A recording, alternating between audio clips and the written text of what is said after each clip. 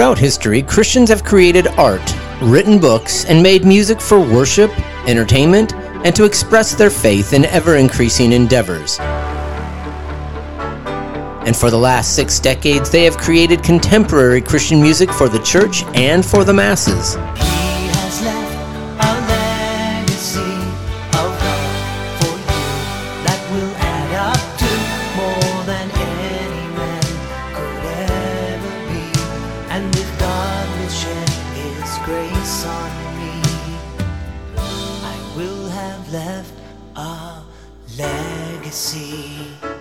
Here at Legacy, we are counting down the finest works over these last decades.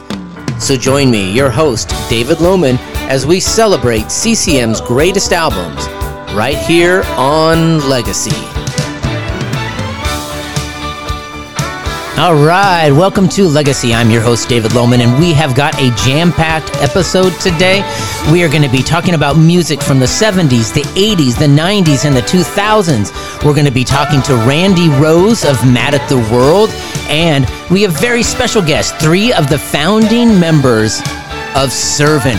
That's right, Owen and Sandy Brock, along with Rob Martins, will be joining me. We're going to be talking about Shallow Water and the history of Servant.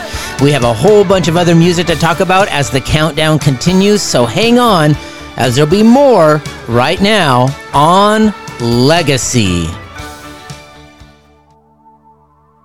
Here at Legacy, we want to make it easy for you to find us. There are several different ways that you can talk to us and let us know what you think about what is going on here at the podcast and also on the blog. You can always go to our website at legacyccmsgreatestalbums.com. That's legacyccmsgreatestalbums.com, or by email at legacyccmsgreatestalbums@gmail.com. You can always find us on the Facebook and interact with us there at facebook.com/legacyccmsgreatestalbums, at Instagram at legacyccmsgreatestalbums, and finally on Twitter at legacyccmsbest.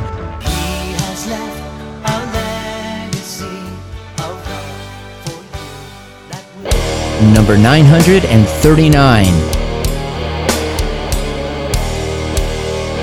I recently had the opportunity to speak with Randy Rose of Mad at the World about his side projects known as Rose.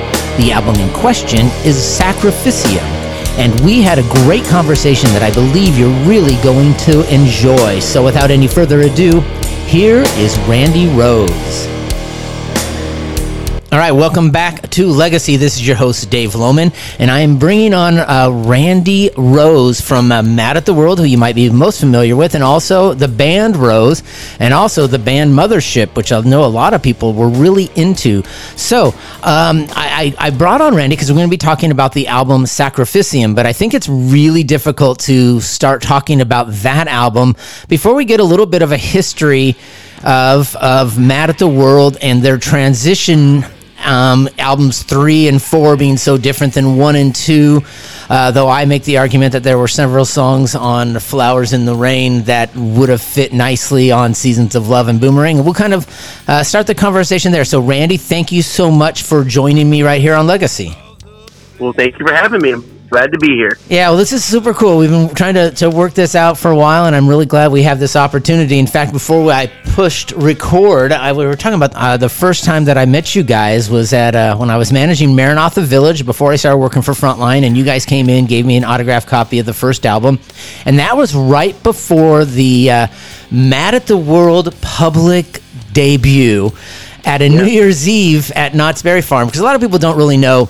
Back in those days, the Knott's Berry Farm Christian Music Nights, there were 2 or 3 a year. The big one was New Year's Eve, but the owner of Frontline Records also had a great deal to do with those events, since they were called Frontline events, and a lot of his bands had a chance to debut there. We always saw Daniel Amos, Altar Boys, Lifesavers, all those cool bands were always playing there. Absolutely. And you guys played New Year's Eve, and for those who have never been to Knott's Berry Farm, right in the middle of the park there is this outdoor stage that they set up next to the train station, and it was the perfect location for you guys because being relatively unknown at the time, you guys make this debut performance of this kind of Depeche Mode techno-y sort of music with this crazy stage display with mannequin heads. Give us a picture of what that was all about. And you were, what, 16 at the time? 15, 16 years old? Yeah, I would have been 15, just maybe barely 16 at that point. Actually, I think it was when I was very first signed with Man of the World. I was like 14, so I think I was the youngest artist tied with Crystal Lewis at one point. I think she might have had me by a couple of months or so. But we were the kids on the label. But yeah, my setup was inspired by the fact that we were we were a long time rock band as far as growing up, playing with my brother and Mike Pendleton. We were always kind of a little threesome band that did Kansas covers and stuff like that. And then we had our own little band called Eyewitness, and it was us three for years and years and years. Of course, I was just a little ridiculous, tiny little kid at this point. I was playing for the band when I was like 7, 8 years old. Believe it or not, I was just a real good hard drummer at that point. So you were the Hanson drummer at the time. Absolutely, absolutely, yeah. Because I was, both my brothers Ray and Roger, they have 14 years on me, so there's a big age difference there. So even though I could play, like the rest of us, I still looked like a little silly, funny little kid, swing on the swing set, all the other guys are sound checking still, so it took a while for me to catch up when people, realize, okay, he knows what he's doing, so it's okay that he's so young or whatever. But yeah, we were inspired a lot by K-Rock, the big station out in California that, that broke, a lot of bands, Smith out in America, Depeche Mode, Boingo Boingo, they literally broke that band. They were a local band there. So, a lot of these bands were super inspirational to me and Roger for the Man of the World stuff, and we realized, let's do what it's like to do some sequencing and start to, get into the, Commodore 64s, and that's what that first stuff we used to do was actually sequenced on was Commodore 64s and Commodore 128s. So it was really interesting. Super, like cutting edge for that time, but prehistoric. Looking back at it now, how limited it really was. But we started sequencing music, and it was really, really great in the studio, and we felt really comfortable, imitating with our little phony English accent, so we couldn't help, Okay. Well, if you're gonna cover Morrissey, you kind of have to do the accent. Yeah, exactly. It wouldn't fit otherwise. You got to do that. So we realized, what are we going to do with this live? And I was kind of, my strongest point was percussion and drums. I also played guitars and keys enough to be dangerous, to write stuff. Certainly, I got much better at bass and guitar later in my life, but during that time, what do the percussionists do? And I was thinking, well, what did Depeche Mode do? Well, they had triggers. So I literally had some sampled backup vocals that were on a mannequin head. It was a purple mannequin head, and we actually put a little like Mission, kind of like a Mission UK looking leather black cowboy hat on it and stuff, and it was just ridiculous. And it was on a stand, and it actually triggered like on Bad Motives. It did the Living Dead part for Living Dead, the Dead. It did all that stuff. And then they did some of the backup vocals for Bad Motives and a lot of the stuff. It was just a trigger. And then I also had two interesting things, which were totally something Roger created, my brother, and they were actual stovepipe, vents.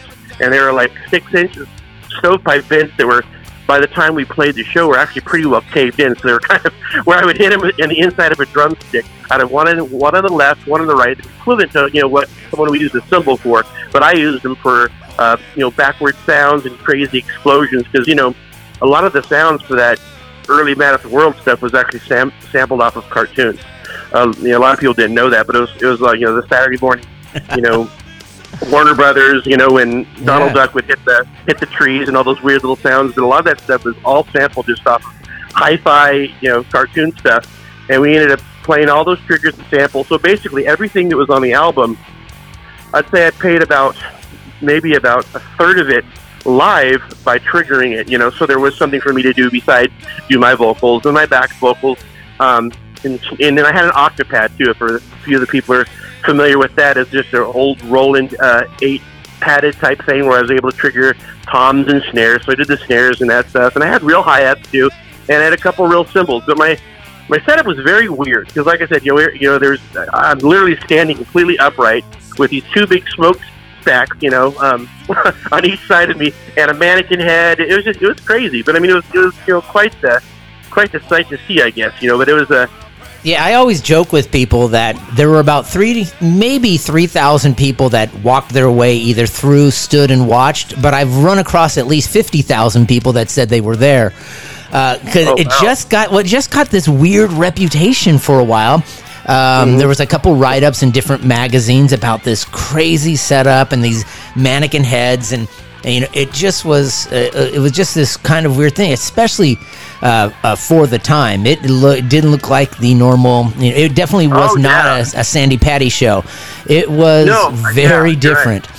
So you guys kind of do these, I think a lot of people separate albums 1 and 2 from the rest of the history. In fact, a lot of people will take the first 2 albums, then the next 3, and then the next 2. But there's this obvious transition, which again, I mentioned in the intro. I think there are songs on Flowers in the Rain, and even a little bit on the debut Mad at the World, where the guitars are significantly heavier. It's not as Depeche Mode. It's got some super aggressive sound. But then when Seasons of Love comes out and follow up with Boomerang, it's definitely a lot more of this heavy guitar sort of sound.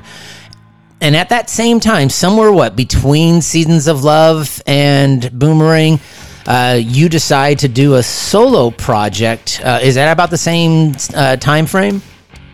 Yeah, it's close. It was. It looked like it was. I'm having to go with what the internet says. So let's hope that they're right on this. It's going on 91 when I did the very first Rose album, and that's also the time that another Mad at the World was basically simultaneously released, which was Boomerang at that exact same time. So it was just after that, and what we kind of found ourselves doing. It was kind of the opposite of what I was just saying, where you're really excited about something new and interesting, like the stovepipes and triggering the electronic stuff, and it's really interesting until there becomes a song where it's like, I could really be laying into a real drum set here. Like, for instance, we sampled a lot of real drums on a lot of those later albums where basically I was playing real drums on it anyway, so it would be so nice to have sat down and actually played a kit on some of this stuff. And, unfortunately, I don't know, maybe I shouldn't say unfortunately, Mad at the World has been guilty of being, kind of chameleons or whatever, but I like to consider it just more like the kind of stuff that we would want to purchase for ourselves. We wanted a Christian version of it, we wanted to, not be ashamed of what we're playing. We didn't want to have to go through the things that a lot of Christians do where they break their secular CDs every, year, and then end up buying them back 6 months later, we were tired of that game. We wanted to be able to have something that was legitimately, equivalent to the best of our ability, what all the kids were, really digging and getting into. But when it came out to this thing where we're doing different style of music, we started doing a little more of the guitar stuff. And once again, that was, that really kind of was our roots. I would like to say, we were years and years and years into the keyboard techno stuff, but we probably had about 5 or 6 years of that. It wasn't as deep as our rock roots were. It wasn't as deep as Roger's hard, heavy stuff. He actually kind of like some of the very first albums. Lord forbid, I must not admit, but that I ever saw as a kid. I was like they used to play Black Sabbath stuff, so that was like a real huge thing that that I realized. Oh wow, there's also this other element to what we kind of do, and Mad at the World never completely got that far in there. But what we did do is we started writing songs that worked out for a live show, and that was the whole big part of this transition. Because after a while, it was just weird standing behind these these triggers and these samples, because we were trying to pull this rock show off, and it's just not the same. I mean, and that rock show. In fact, those 2 albums, Boomerang and Seasons of Love. It's interesting you brought up Black Sabbath, because there's actually some guitar tones that totally reminded me of Black Sabbath on that. But there's also like some kind of cool ZZ Top-ish, even going back earlier with Uriah Heep. And some of the blues influenced stuff like the Doors really kind of starts to show up. And then there's even some progressive-y stuff later that has some Beatlesque sort of things. And you were talking about Kansas earlier. Really strong melodic and orchestra-oriented things. So at this time, all of a sudden you come out and you end up wanting to do Sacrificium. Obviously, a lot of people compare it to Danzig in just that it's just heavy and slow and pounding and relentless. I was reading one review that had this really negative review, but every single comment underneath it was like, you clearly don't know what this is all about. And I love it that the fans totally got what you were doing, even if the CCM type reviewer didn't get what you were doing. So how do you decide, hey, I'm in part of this band that's relatively successful, we're getting out there, we're selling a good amount of albums, but then you decide to do a solo project? How does that come out? Well, that came out because even moving on further into the Mad at the World records, I ended up starting to write a good amount of songs. There were a couple albums where I ended up writing, 65%, almost definitely over half the albums, some of the different albums. So I was just writing and recording constantly in my own home studio while Mad at the World was doing this, and doing our own things, playing some different shows and stuff like this. And I really was just always blown away by the band, the Cult. There's obviously you see that even going into like some of the Puppet Spring stuff. I mean, just blatant rip-offs of our licks and whatnot. But they were just. As a younger kid, I was in high school when I first heard that. It just blew me away. It's like, what is this cool AC/DC rock stuff with this great singer that was Roger does a real good Ian Ashbury. He can do him very well. So that was all another reason why this kind of stimulated this. And also, I always kind of felt that the singer of the Cult was kind of a combination between Jim Morrison and Glenn Danzig and himself. Anyways, he had that Western draw, but he sung for the new Doors. Actually, when the Doors did their new version of the Doors, the original Doors, Ian Ashbury was the singer for the new Doors. So that's who they chose. He definitely. Did you know that? No, that's interesting. Yeah. Before Ray Manzarek, keyboarder, died, they were doing that and touring, and he did a great version of that. But it was so natural. The Danzig-ish, hard, sludgy rock stuff was so natural for me because my natural voice without any accent or whatever, just pushing it and singing even just the slightest bit of soulful-ish, is very, very similar to Jim Morrison. And I got that a lot live because, we would do a lot more songs live than we even did on the album.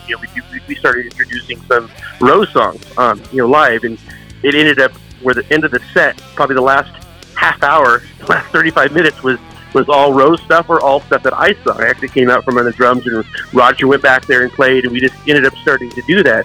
So I realized, wow, this would really rock live, and I'm already doing it in the studio. I already had basically that Sacrificium demo, just done by a couple buddies. It was pretty much all me at that point. Yeah. But for the demo, I had a couple good friends come up the show and do that, and I had just tons of songs, and it was just so easy to do. It was so second nature.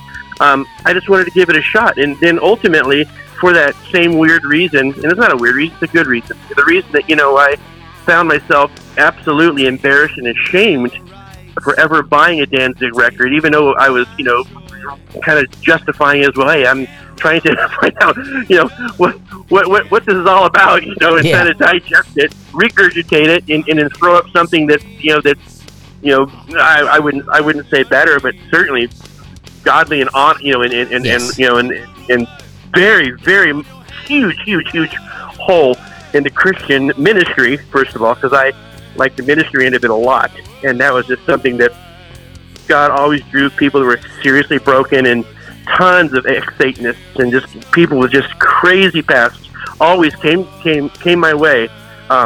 Even after the Mad World shows, they'd come up and ask for prayer, and the stuff they would show me and tell me just blew my mind. And I realized, oh my goodness, these people have nothing to listen to. They literally have nothing to listen to. That's why they're listening to this, Marilyn Manson and Danzig and all this stuff. So I wanted to be an alternative to that. So I just realized that, this is where ministry, this is where my heart is, this is where musically I could pretty much kind of do it in my sleep. Not that it's overly simple, but it's simple to the point where it's melodic. Actually you can hum the melodies and whatnot, and that's huge. That's important, so it kind of sticks with you. It was just something that was just a very natural progression, and my brother Roger was real sweet, and he basically set up the whole deal, set up the whole meeting with Frontline, and and pretty much they felt it was a no-brainer. And that's kind of what I was wondering, because I'm like, do you just like knock on? I mean, you don't go to Jimmy's house again and say, "Hey, I've got this demo tape," and put it in his mailbox. But you say, "Hey, Mike McLean and Brian Tong, hey, do you guys we want to listen to something?" Yeah, exactly. That's exactly what we did. And Roger basically said, pretty much all, because he's younger, I'll oversee it as far as be the producer and whatnot. And we did it at Roger's studio, which was at that point was better than my studio at that time. And you did have some friends though, like you had like the Martin brothers and a handful of other friends that showed up to work on it. Yeah, it's funny. Jason was one of the very first drummers of the live stuff that we ever did. Jason Martin, he played drums, and he played. For those not familiar, you're talking about Starflyer 59 and Starflyer 59. Yes, exactly, and absolutely. And he played in the studio, and we ended up doing what they would call now as drum replacement on part of the stuff. Some of the production stuff was just too dry, and it wasn't quite where we wanted it to. So we ended up having a good buddy and I named Chris Bino, which was the guy who did like all my demo drum tracks. It was a combination of two drummers playing the same part. That's what ended up happening on those drums. So they're very, very, very different way of doing it. But it's one of those things where you're going for a sound and you gotta chase it. And we didn't have the technology we do today where I could use a drum replacement, plug in and fly in any snare I want. It was a lot more challenging, then. But yeah, a lot of buddies. And of course, Brent Gordon, who was in Man of the World, he ended up playing all the lead guitar. Roger played some of the rhythm guitar, and I played some of the rhythm guitar. We probably split that in half, and my oldest brother, Ray Rose, played all the bass on Sacrificium, which was great. So it was literally pretty much almost an all Rose album, except for my buddies, Yeah, and that's kind of cool. So the first album, I guess they're playing off the familiarity that some people might have with the Rose name on Frontline, and the album ends up on Intense, which is kind of their metal label at the time.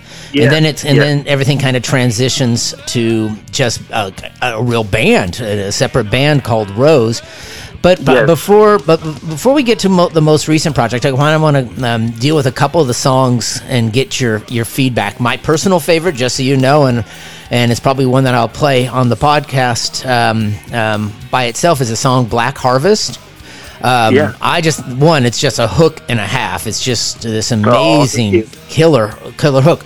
What is it we're trying to get across there in that song?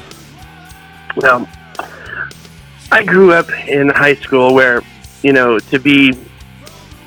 always kind of looked a little bit crazy. I had longer hair, dressed kind of wild, kind of like I did during the Man of the World days, because I was was in the band during almost all the high school years. So I got beat up for people, thinking that I was gay, looking crazy. Literally got my front teeth knocked out, and I just realized, man, there's so much wickedness, there's so much hatred. And as a Christian, I did a Bible study at lunchtime. This is like totally would never happen today. I wish it would, but we had a woodshop teacher who was a Christian that let us use the woodshop room, and we had these Bible studies. And I kept finding so many of these new Christians were just so terrified of being a Christian. There was just so much pressure, and this is Orange County, California, so it's just kind of the plastic fantastic type people. I grew up there, so I was used to it, and my dad was a super ridiculously hardworking guy, so we were never snobbish. I was grateful for everything that God brought to us, but we were in a snobby area, and it kind of seemed to make it hard. And I don't mean any disrespect to Orange County. I love my roots, love where I grew up, but that's what the high school scene was like in the for me at least, between 86 and 89, when I finally graduated in 89. But these kids just, they had to almost say that they were Christians under their breath, and I just realized how horrible that was, because I got saved, believe it or not, at I think it was an Archers concert a long time ago. I was really, really, really young. And well, Steve and Tim are listeners, so hopefully they'll be excited to hear. Oh, that's cool! Yeah, absolutely. Well, we love them. I like I said, I grew up with Sweet Comfort Band, DA, Archers. Hetty, all these different great founding fathers of Christian music. You know, he loved all that stuff. So I went to a lot of those shows, but we went to the Christian nights at Calvary Chapel, Costa Mesa, all the concerts, they had every Saturday. Every Saturday night I was there. And then we go to this. Then we go to this place called Ham's down the street and get a peanut butter and chocolate chip shake. And man, the Saturday nights, that was the place to be all throughout the '80s. Man, there was nothing like it. It was amazing, and who blew me away? Well, and I know I'll paddle back to the question in a second, but this is kind of where my inspiration started with Christian music is Joey Taylor from Undercover. Ojo, the way he used to speak on stage blew me away. He'd play this hardcore crazy song like God Ruled, people would scream, and then he'd stop and he'd just open the Bible and start ministering to people. And it was so heavy, it was so anointed at that time. It was just wonderful. And to see these kids actually excited about being a Christian, that they didn't have to be ashamed of the music.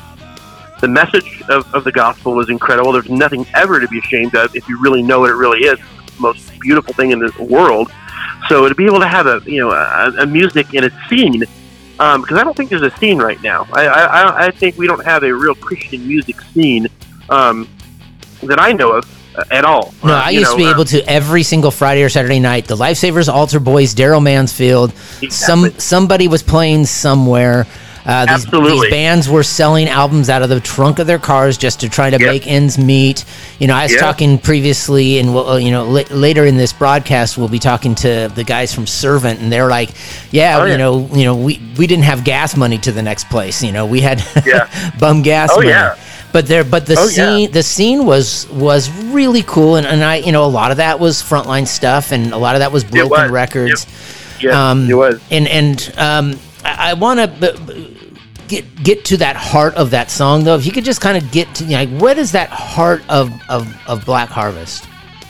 Well, the heart of Black Harvest is being able to recognize, to be able to see things through God's eyes, to be offended to the things that break his heart, to be sensitive to the things that actually just crush him. Very things he died for, like abortion.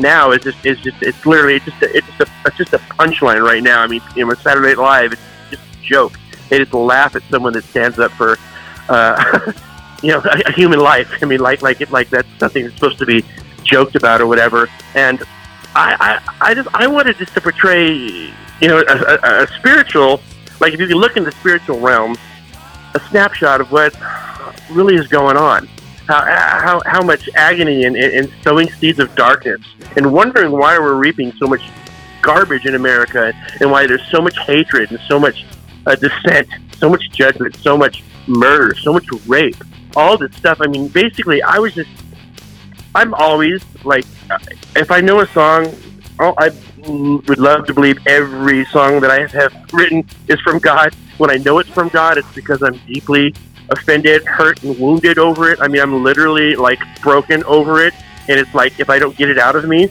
I feel like I'm going to explode, or I'm not telling the story that needs to be told, before I go away. It's that feeling, it's that urgency.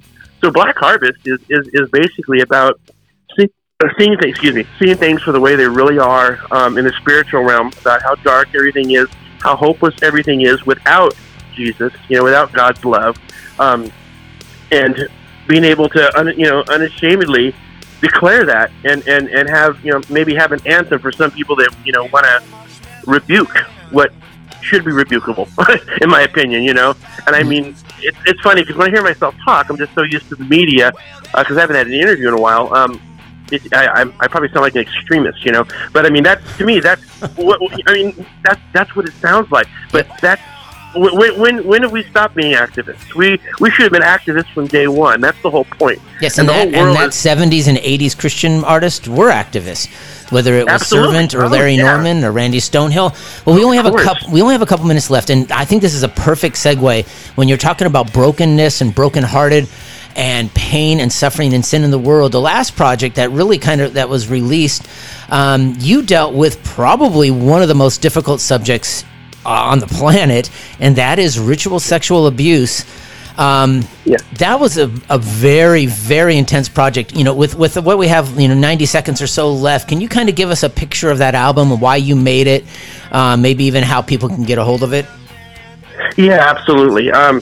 It was called Songs for the Ritually Abused, and this album, once again, was something that I was just driven to write because of personal accounts of people that I love and know super, super close to me. So this is actual account. This is not hearsay stuff. This is stuff that friends of mine, loved ones that have actually gone through, that I was able to detail and find out, where and when this stuff happened.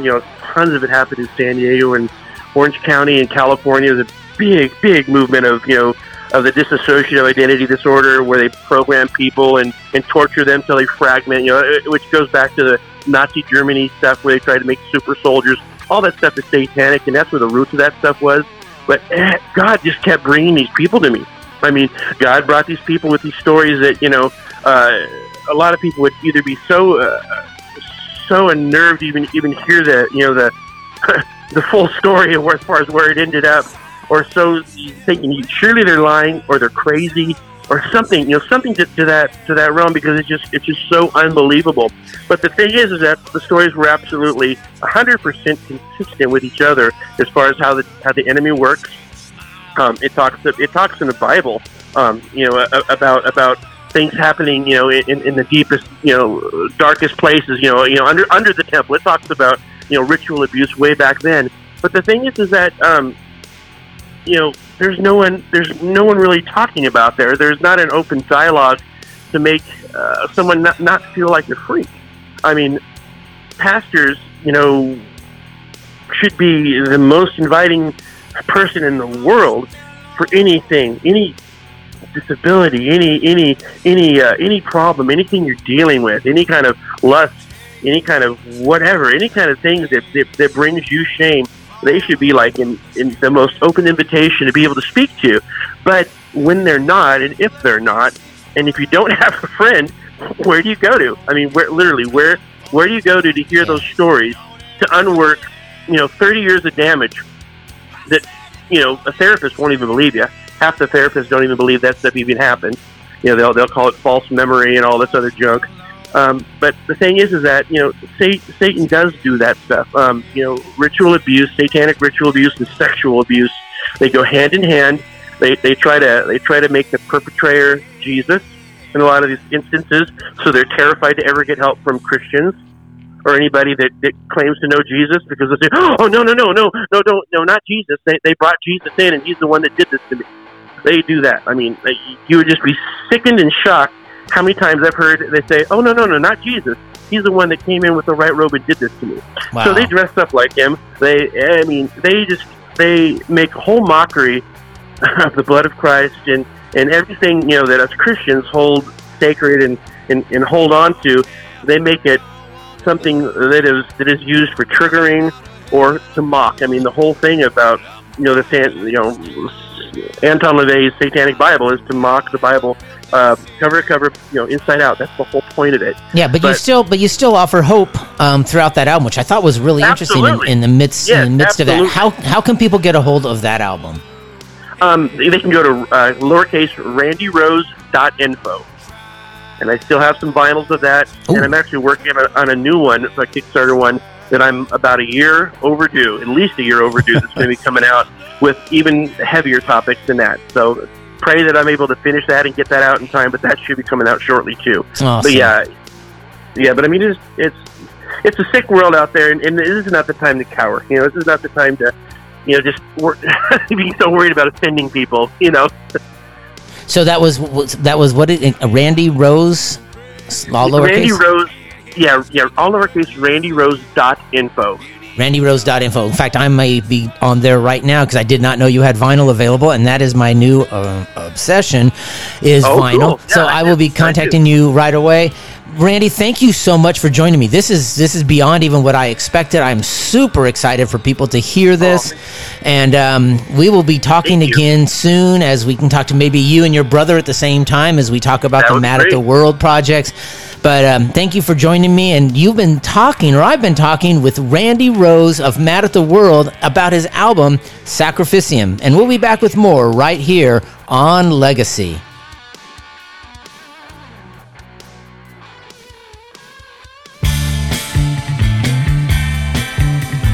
Number 938.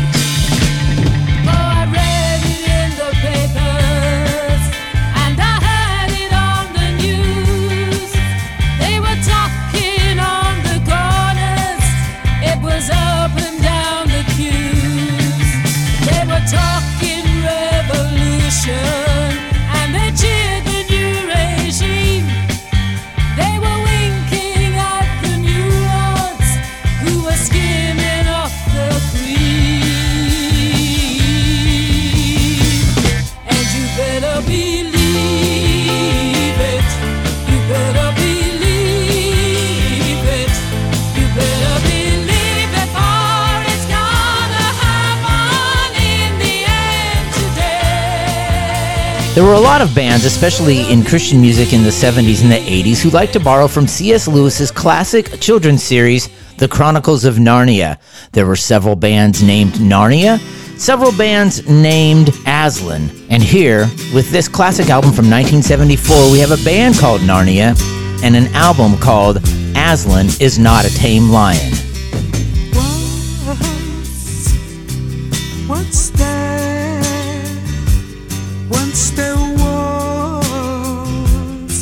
there was a joker,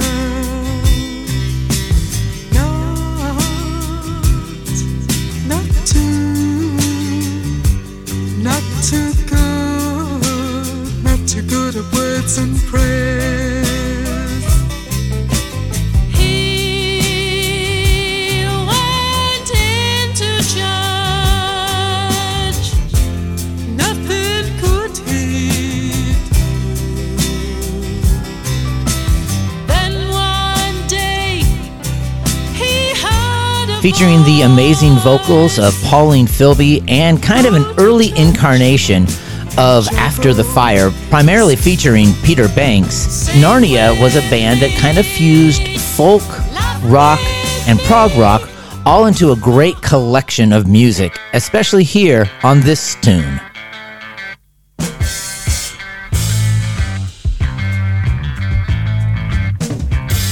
There's a forest full of trees and it surely cannot breathe. There's an aching in my heart and it doesn't want to leave. But hiding in his hand,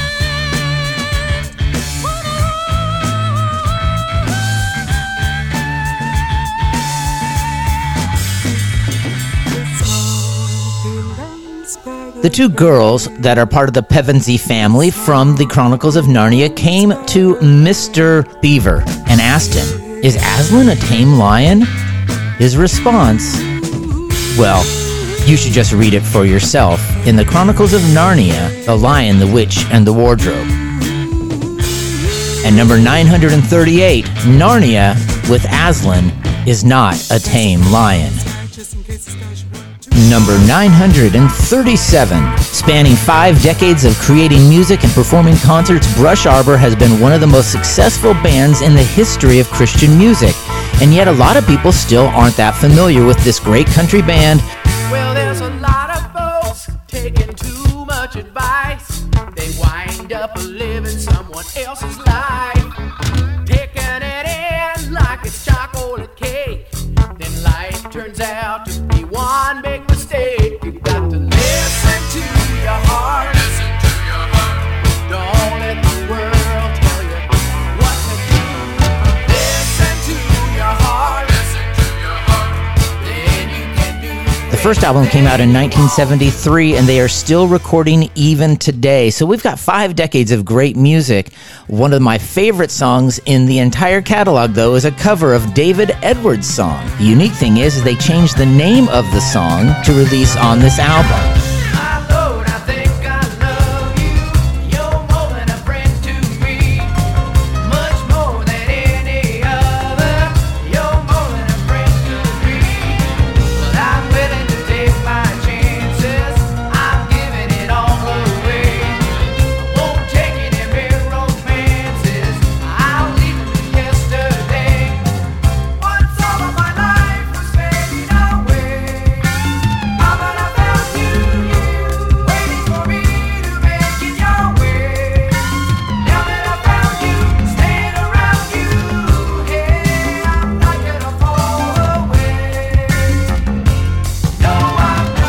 known for their great harmonies similar to that of maybe Poco or the Eagles, mixed with the Alabama country sound, they have remained a favorite throughout the history of the band.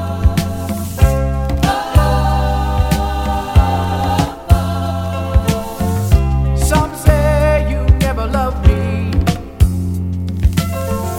and many times I think it's true. But I won't let those feelings hinder me. I will wait on you and you will see. In the meantime, I am trusting you. You're the one who makes those dreams come true. I will hide away in you. I will hide away in And at 937, that is Brush Arbor with Hideaway.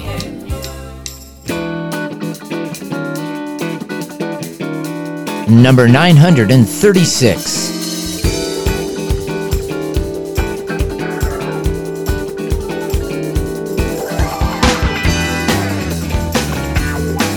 Raspberry Jam was a band based out of Southern California, signed to Metro One Records, which was Crystal Lewis and Brian Ray's label. The album actually was not the first thing that the band put out. They had a couple different demos and some changes in terms of the lineup, and they kind of settled on this album with two lead singers, male and female, Philip Kim and Angel Short, that gave us a great groove rock sort of sound all the way throughout.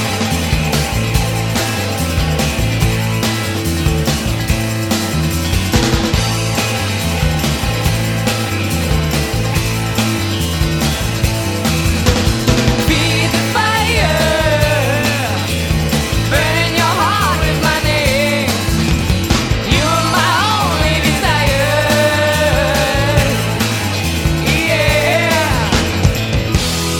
Though the following album would have more of an atmospheric, alternative sort of sound, and there are hints of that in this album really is all about the groove.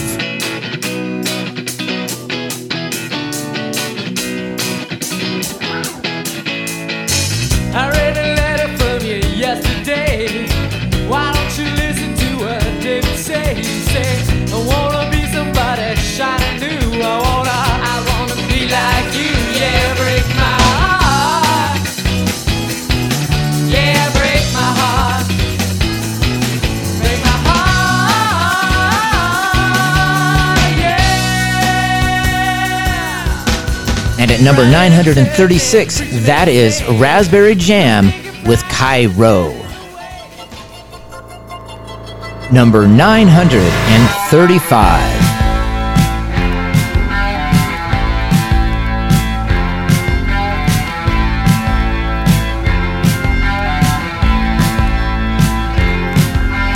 No use looking backwards or living in the past.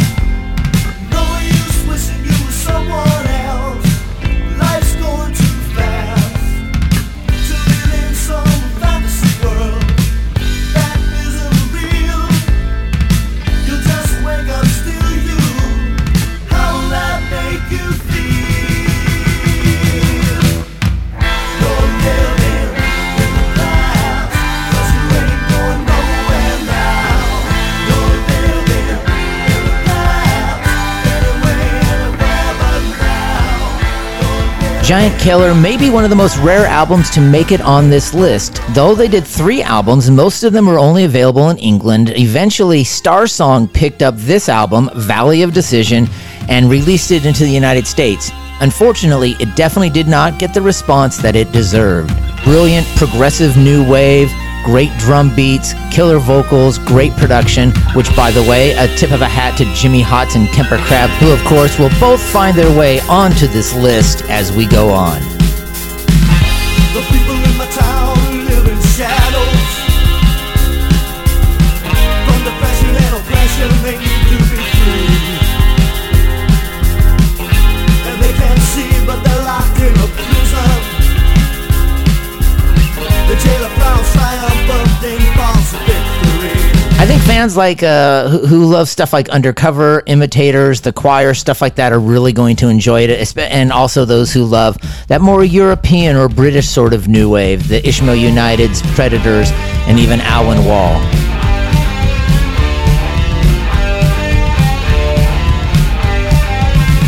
The time is right to speak out for the truth. We can be silent no longer. Fear must be banished forever. Taken from our lives. Taken from our lives. From our lives. From our lives. The time is right to stand up and be. At number 935, that is Giant Killer and Valley of Decision. Number 934. Check it like this. Pax 217, which comes from the idea of peace, and Ephesians 2:17 was a short-lived band out of Orange County, California that fit right into that kind of POD, thousand-foot crutch sort of mold. Bring it back with that bass line, and let me bust another one of my question rhymes. Whatever happened to play in the mud? Little kids building castles, all they understood. Thinking, but not too much about the box where they sat was their world, and all that was in it was good. Playing all day till the street light came on. And mama called you home for spaghetti and meatballs. The band ended up releasing pretty much just 2 full-length albums, later an EP, and then much, much later, a live project. So they didn't have a whole lot out, but this first one, their debut album, really was the best.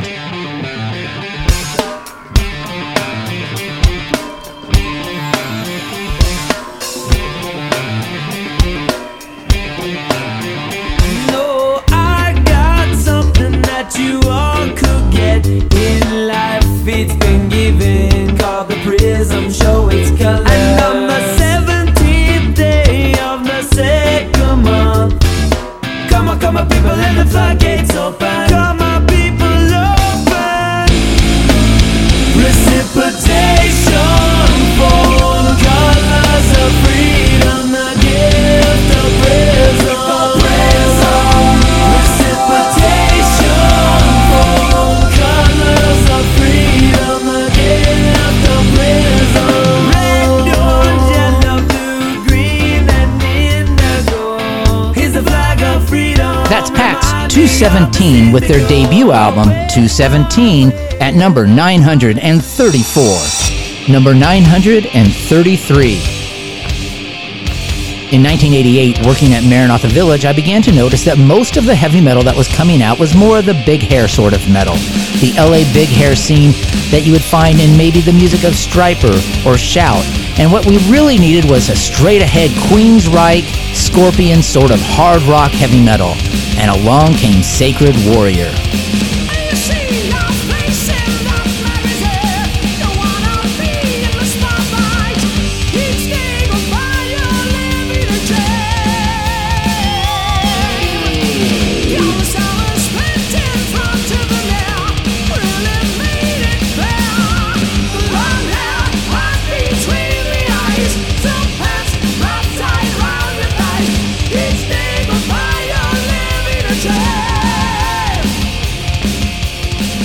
The debut album, Rebellion, became an instant hit, both in the area of Chicago where the band was from, but also across the rest of the country that was really sorely needing hard rock, heavy metal sort of music.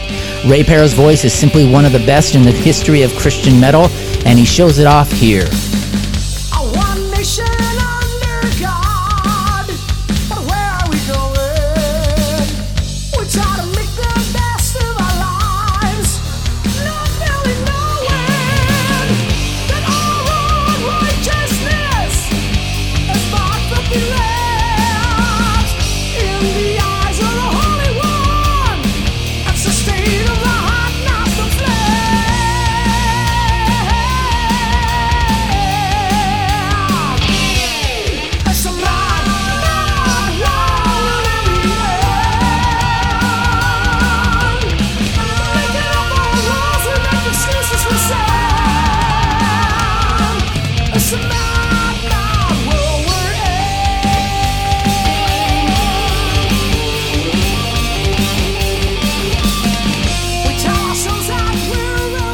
The band actually went on to have a great career, and we will be talking about more of their albums as the countdown goes down. But this debut album really set things apart for what they were doing and what was to come.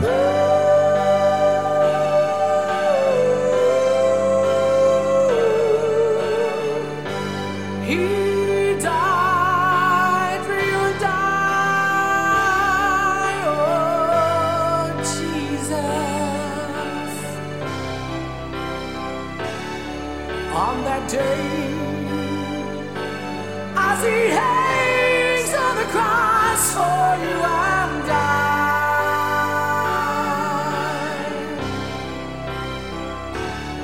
he said, Father, forgive them, for they know not what they do. Oh, it's time to realize what he's done for you. Just open up your eyes and face the truth. Why don't you realize what God has done for you? He sent his only son to die for you. And that is Sacred Warriors Rebellion at number 933.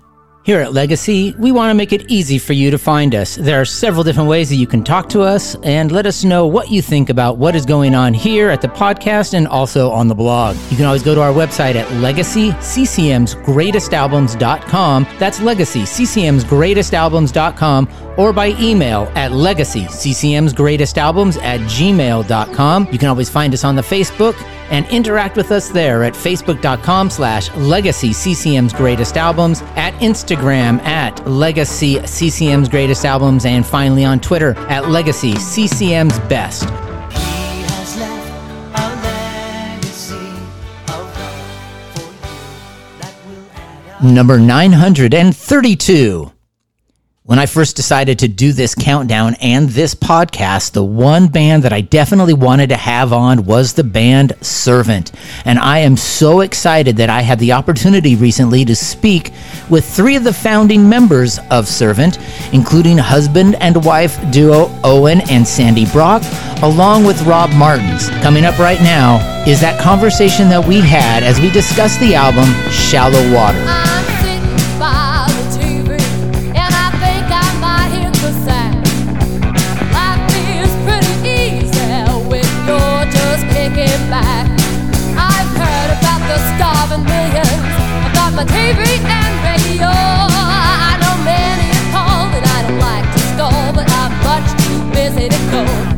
I'm walking in shallow water. There's no depth to what I do. If I try to go deeper, I might disappear, and I've got too much to lose.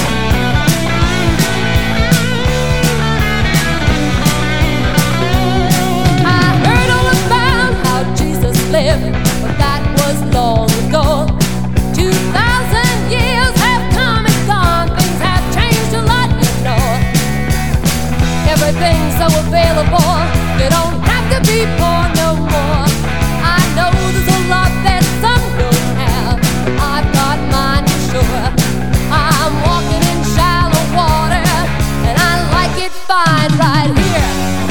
The depth is right, and I'll be fine tonight. Just don't tell me that the end is near. Welcome back to Legacy. I'm your host, David Lohman, and I am so excited to, and I promised them I wouldn't go all fanboy, but I know that I will. I have founding members of the group Servant on with me to discuss the iconic album Shallow Water. I have Sandy and Owen Brock, and I have Rob Martins. They are joining me right now. And I am just super excited to have you guys be a part of this. In fact, when I first started this idea of doing Legacy, there was about 5 people that I really wanted to have on, 5 artists: Servant, Resurrection Band, Randy Stonehill, and maybe like Terry Scott Taylor. So there's just a handful that I just really wanted to have on, so that when you guys responded, my wife's all like, "What are you screaming about?" And I said, "Servant said yes." So I would love to get a little bit of the the history, since all three of you were founding members in terms of that first album, Shallow Water. How did that all come together? Where did Servant come from? Well, part of a ministry. It'd probably be the easiest way just to back up a little bit and say that Sandy and I were involved in a ministry in Europe that did a lot of rock music and theater, and helped start the Greenbelt Music Festival, that's just still going on. So when we moved back to the States, Sandy's from New Jersey, I'm from Victoria, where Rob's from, and when we moved back into that area, Victoria area, we ended up starting a community and a band all at the same time because we wanted to reach our peers. And that was the purpose for the band, was that the music was a way to share our hearts. The music was a way to reach people our age, because we all have a story.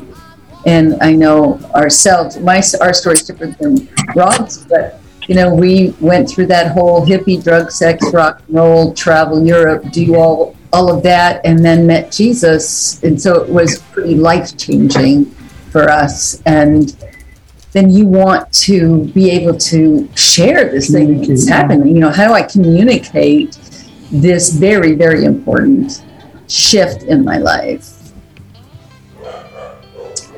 And so you have this, and there's a lot of names that people will hear get passed around in regards to that. I don't want to mispronounce. Is it Palasari? And a couple other names of people that were very much involved with this community. But there's also some movement of the community. As I remember, there was times of being on the West Coast. Was it Oregon? In the Oregon area at some point? Yeah, in Grants Pass, Oregon, right on Fish Hatchery Road. Beautiful little hideaway place. Yeah. Well, we started in Victoria. So we met, the early members of the band were Sandy and I and Rob and David Bruce Holmes on drums and Bruce Wright. No, the first one was Lou St. Cyr, ex-Black Panther who played a conga. And then eventually David Holmes joined us. And David knew you, right, Rob? Is that how the connection was made with you? I think he might have met up with Bruce first. It was just Bruce, the guitar player, was really the only real serious musician of the bunch of us. He was the one that actually, since he was a kid, was playing in bars and had a serious music thing. I always just wanted to sing. I loved singing. My grandfather, when I was a little toddler, he was Italian, and he told my mom, she's gonna be a singer. And I just love it, but I had no training. Owen played an acoustic guitar, but never really had any training. Rob, what did you have? Baptist choir training? I had Baptist choir training. I actually did grade 11 and 12 choir at school, believe it or not. And so honed the only problem was I was classically trained vocally. So when we went to record music, I had to stand way back from the mic in order to get a good mix with the rest of the band who were up close and personal with the mic. And always had to kind of tone down the energy I was putting in. When did you start bass? And bass guitar, I kind of picked it up in school, in senior high. So I was kind of a late bloomer. And when I met Bruce before I met with you guys. And he basically taught everything I know about bass up to that point. Mm-hmm. So all the riffs, all the little fingering things, they were all Bruce Wright stuff. So so David, what you have to understand is we were just a ragtag bunch of young people who had an idea and decided to give it a go. Now, and the thing is, we were so poor at the time, David. We couldn't afford to be a garage band. We were actually in a laundry room in the basement of the house in Vic West. You guys remember that? Yes. No. I don't remember the room, but I remember. I remember the room because if you stood up, your head would be in between the rafters. So David, the the band played all around the Pacific Northwest, and we Parks were and- really not very good musicians, but playing lots of parks, lots of other venues. We eventually got better at what we were doing, and then as the community grew, we eventually started looking for property. We moved down to the States. We lived in San Francisco for a bit, and then eventually found property in Southern Oregon.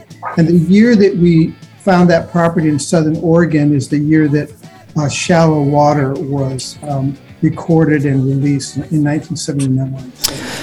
And it was on this little label up in Canada called Toonsmith, who was part of what I think Praise Unlimited or Praise Industries, and they were kind of known. They made these kind of early, before praise and worship was really a thing, and I remember some songbooks and different things, and then all of a sudden, here comes bands like Amaziah and Servant and Barnabas, and all of a sudden this little label was putting out some of the most progressive and edgy music at the time, and I think Shallow Water was really kind of groundbreaking in 1979 in an era when probably the only other band, at least on a national level, that got some really good exposure would have been Resurrection Band with their first two albums, and even the early Petra never really kicked in until like Never Say Die when they went on tour with you guys.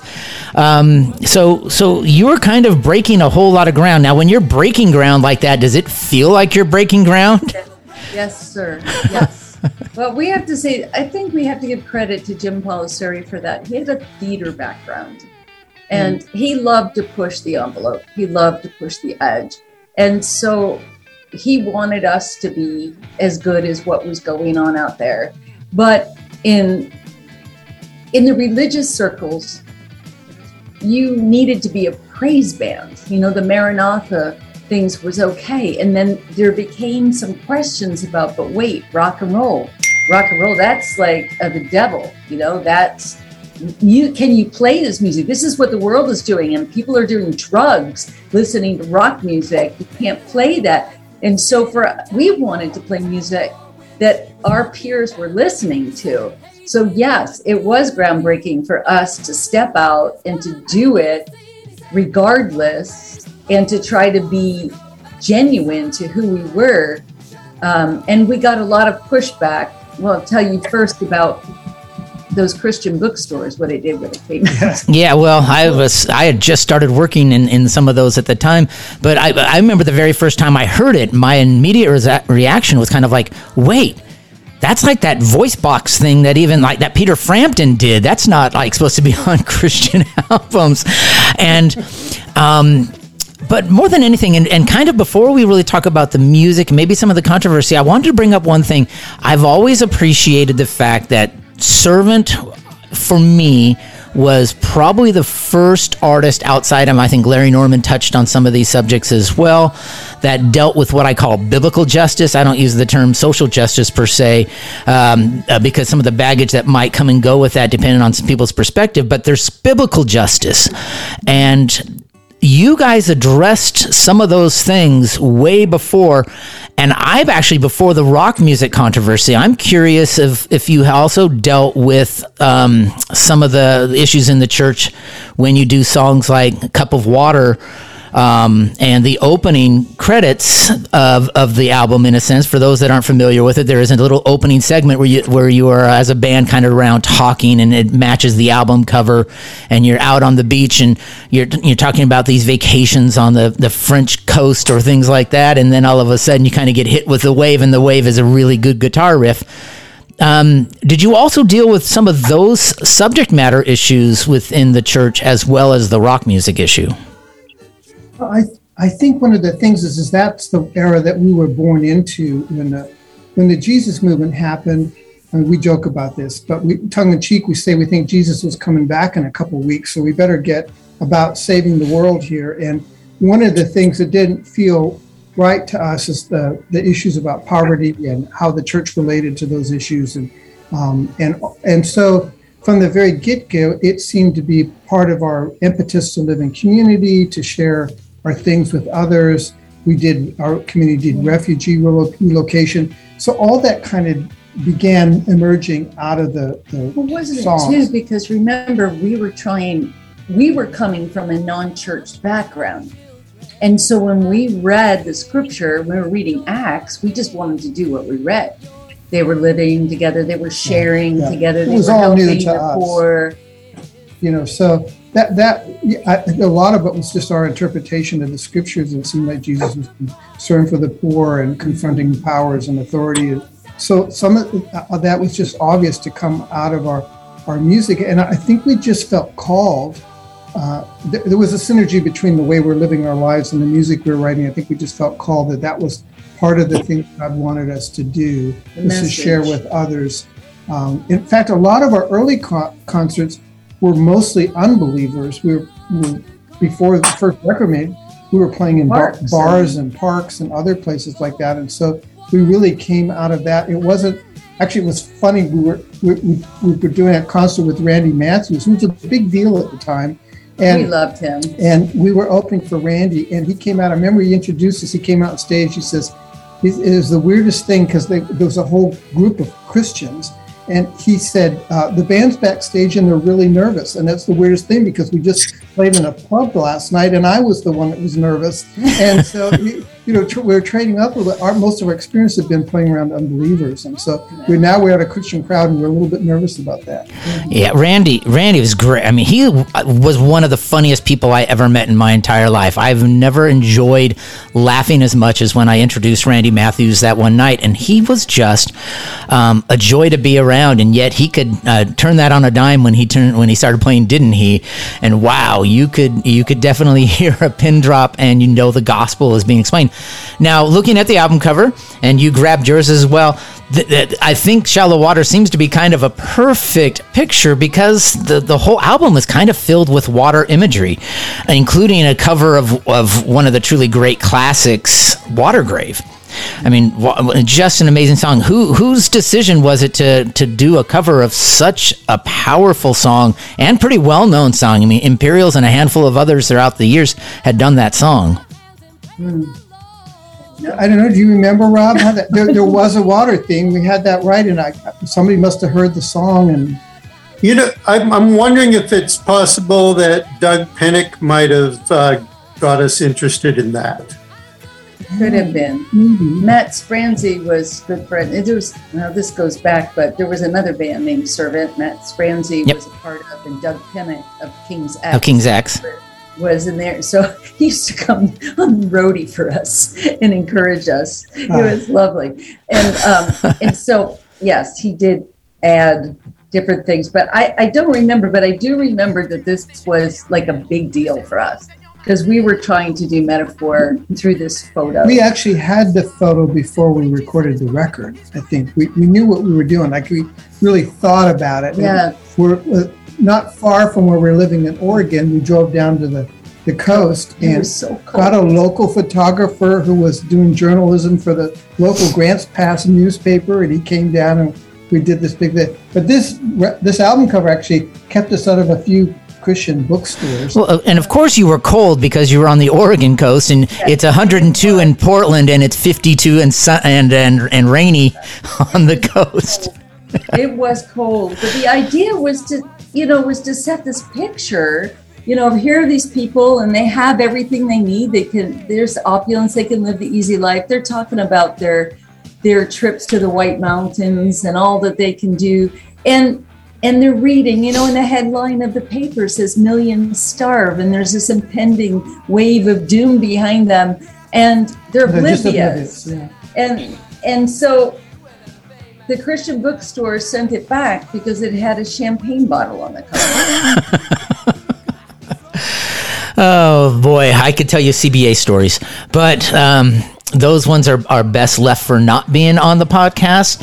But I will say, I bought, as I mentioned before, my first cassette I ever bought was Rock and Revival. I was at a church youth camp, and they had a little bookstore, and everybody else was buying candy with their money, and I went and bought Randy Stonehill's Welcome to Paradise and Servant's Rock and Revival, and completely admitting from the very beginning I only bought it because it said Rockin' in the cover. And I bought it and became a fan. So I went to a Christian bookstore and they said, oh, they actually had an album that came out about a year ago called Shallow Water. And by then I had gotten a record player, so I started collecting vinyl at that point, and I bought Shallow Water. So, within a week I bought the first 2 albums and kind of became an instant fan. But I found that I go back to... I kind of joke with my friends that I go back to Rock and Revival when I'm in my car and I just want to drive and listen to music.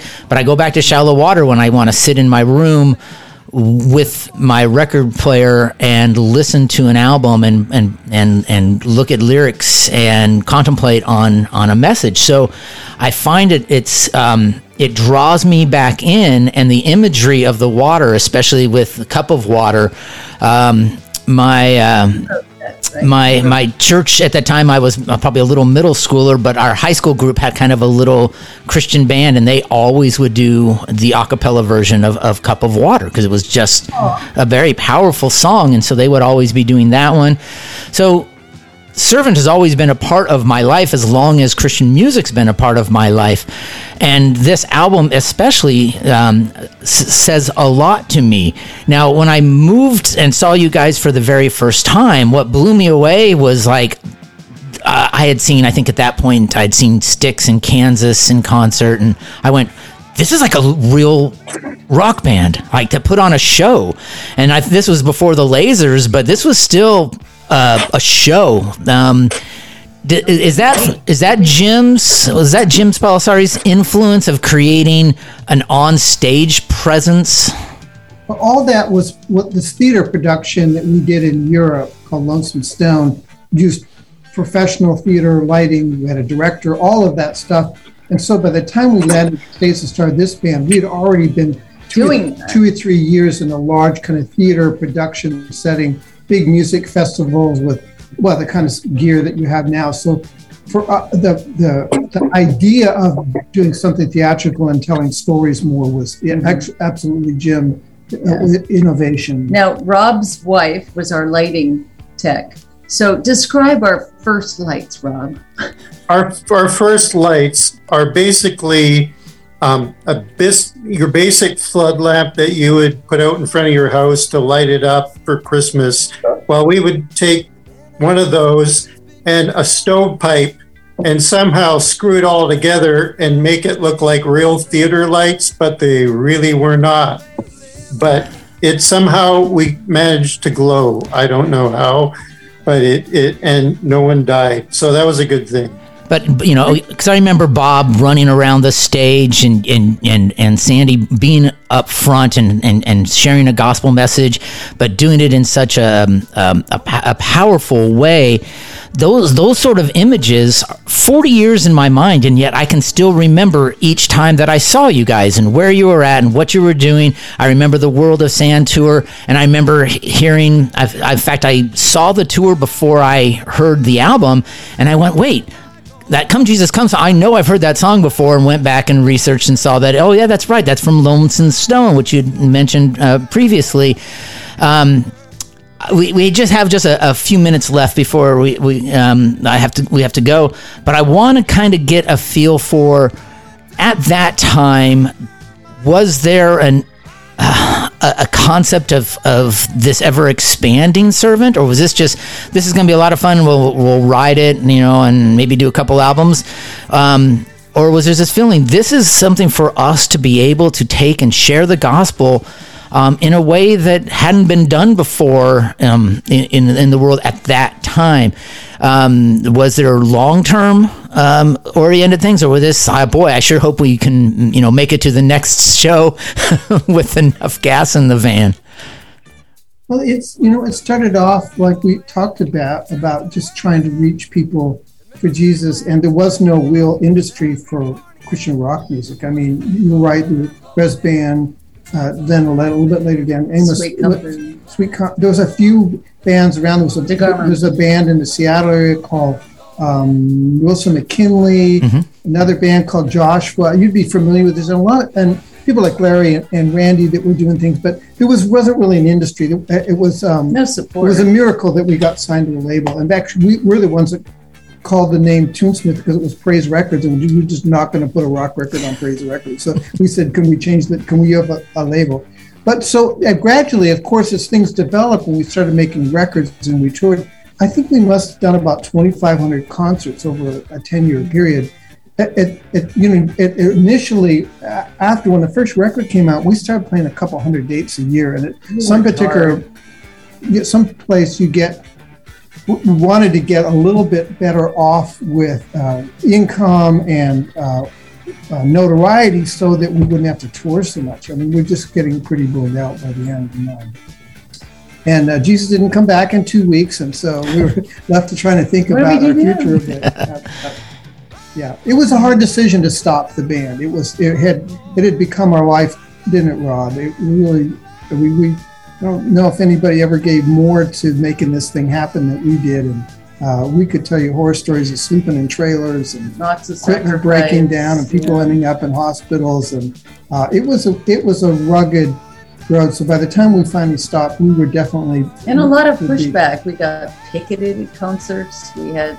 I got a lot, as a woman, I got a lot of pushback about how come I could talk and preach the gospel. Oh, because my husband's standing right next to me. There's just a lot of things to push through. Yeah, in fact, I remember, and I think it might have been Matt, and I'm sure he won't recollect it, but it was just one of those things where this one concert that I saw you guys at that I was backstage and there was no food. The promoter didn't have food, so I remember running to In-N-Out Burger and and bringing some back just to help out so that the bands and the other band that you guys were with at the time could have something to eat. But a lot of people don't recognize what sacrifices took place. But in our conversation offline, you'd mentioned that you actually still have some product available. I would love to find a way to empty your basement. How would anybody, if they wanted to, get a hold of any Servant stuff? There is a website for the band, and it's a very old. And I'm wondering whether there's contact information on it. There is. It's somewhere.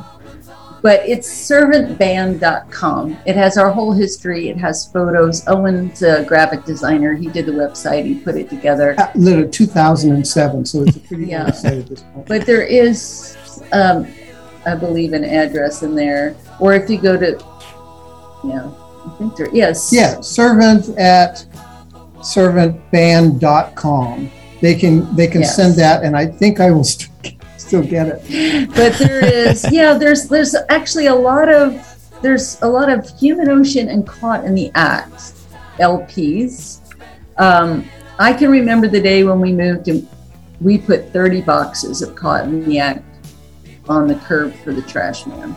Well, vinyl once again is all the rage. So we will definitely let people know. I'm going to go ahead and I'm going to put that email and that website information on the show notes. So if you're listening to the podcast, just go to the show notes and you can link directly, talk about how you can get a hold of some of the music. I wanted to thank you guys so much for joining me, and I do hope that as we go through World of Sand and Rock and Revival and my all-time personal favorite, the last two I just adore. I love Swimming in a Human Ocean, and I think We Are the Light is one of the 10 greatest songs performed live that I ever saw. That thing was so moving for me as both a fan and as a young Christian to this anthem. So hopefully you'll be able to come back and join me as we talk about some of these other albums, and we can bring some other band members on as well. But if you let people know that we do not have any CDs of Light Maneuvers and Human Ocean. I know. All the time, and it's really a shame. Yeah, it's really a shame those two albums were never re-released on CD when a lot of those other albums came out and such. But I think we might be able to re-release them at some point because the copyright is run out. So who knows? Well, that would be wonderful. I know there would be a lot of people banging on the door, especially for how good sonically Swimming in a Human Ocean just sonically is such an amazing album. To be able to hear that on CD. Perkins. Yeah, Dave Perkins. Dave Perkins is a whole different conversation because he's amazing. So I just, again, thank you so much for joining me. I do look forward to some future conversations. And so we've been listening to our new friends from Servant that I've only known for 40 years. That they now know that they have a fanboy in the Portland, Vancouver area who has been a big supporter and a big fan for a really long time. Thank you again to Rob and to Sandy and to Owen for being a part of Legacy. And we'll be right back right here on Legacy. I'd like to thank my guests, Randy Rhodes, and the 3 founding members of Servant. That's Owen and Sandy Brock, along with Rob Martins. And I'd also just like to thank you for joining me each and every episode as we count down the very best music in the history of Christian music. On our next episode, we will be talking to Chris Burgandy and Crystal Lewis from Wild Blue Yonder, and another special guest if we can get it done. So we've got a lot heading your way, and the countdown continues right here on Legacy. See you next time. He has left a legacy of love for you that will add up to more than any man could ever be. And if God will shed His grace on me, I will have left a legacy.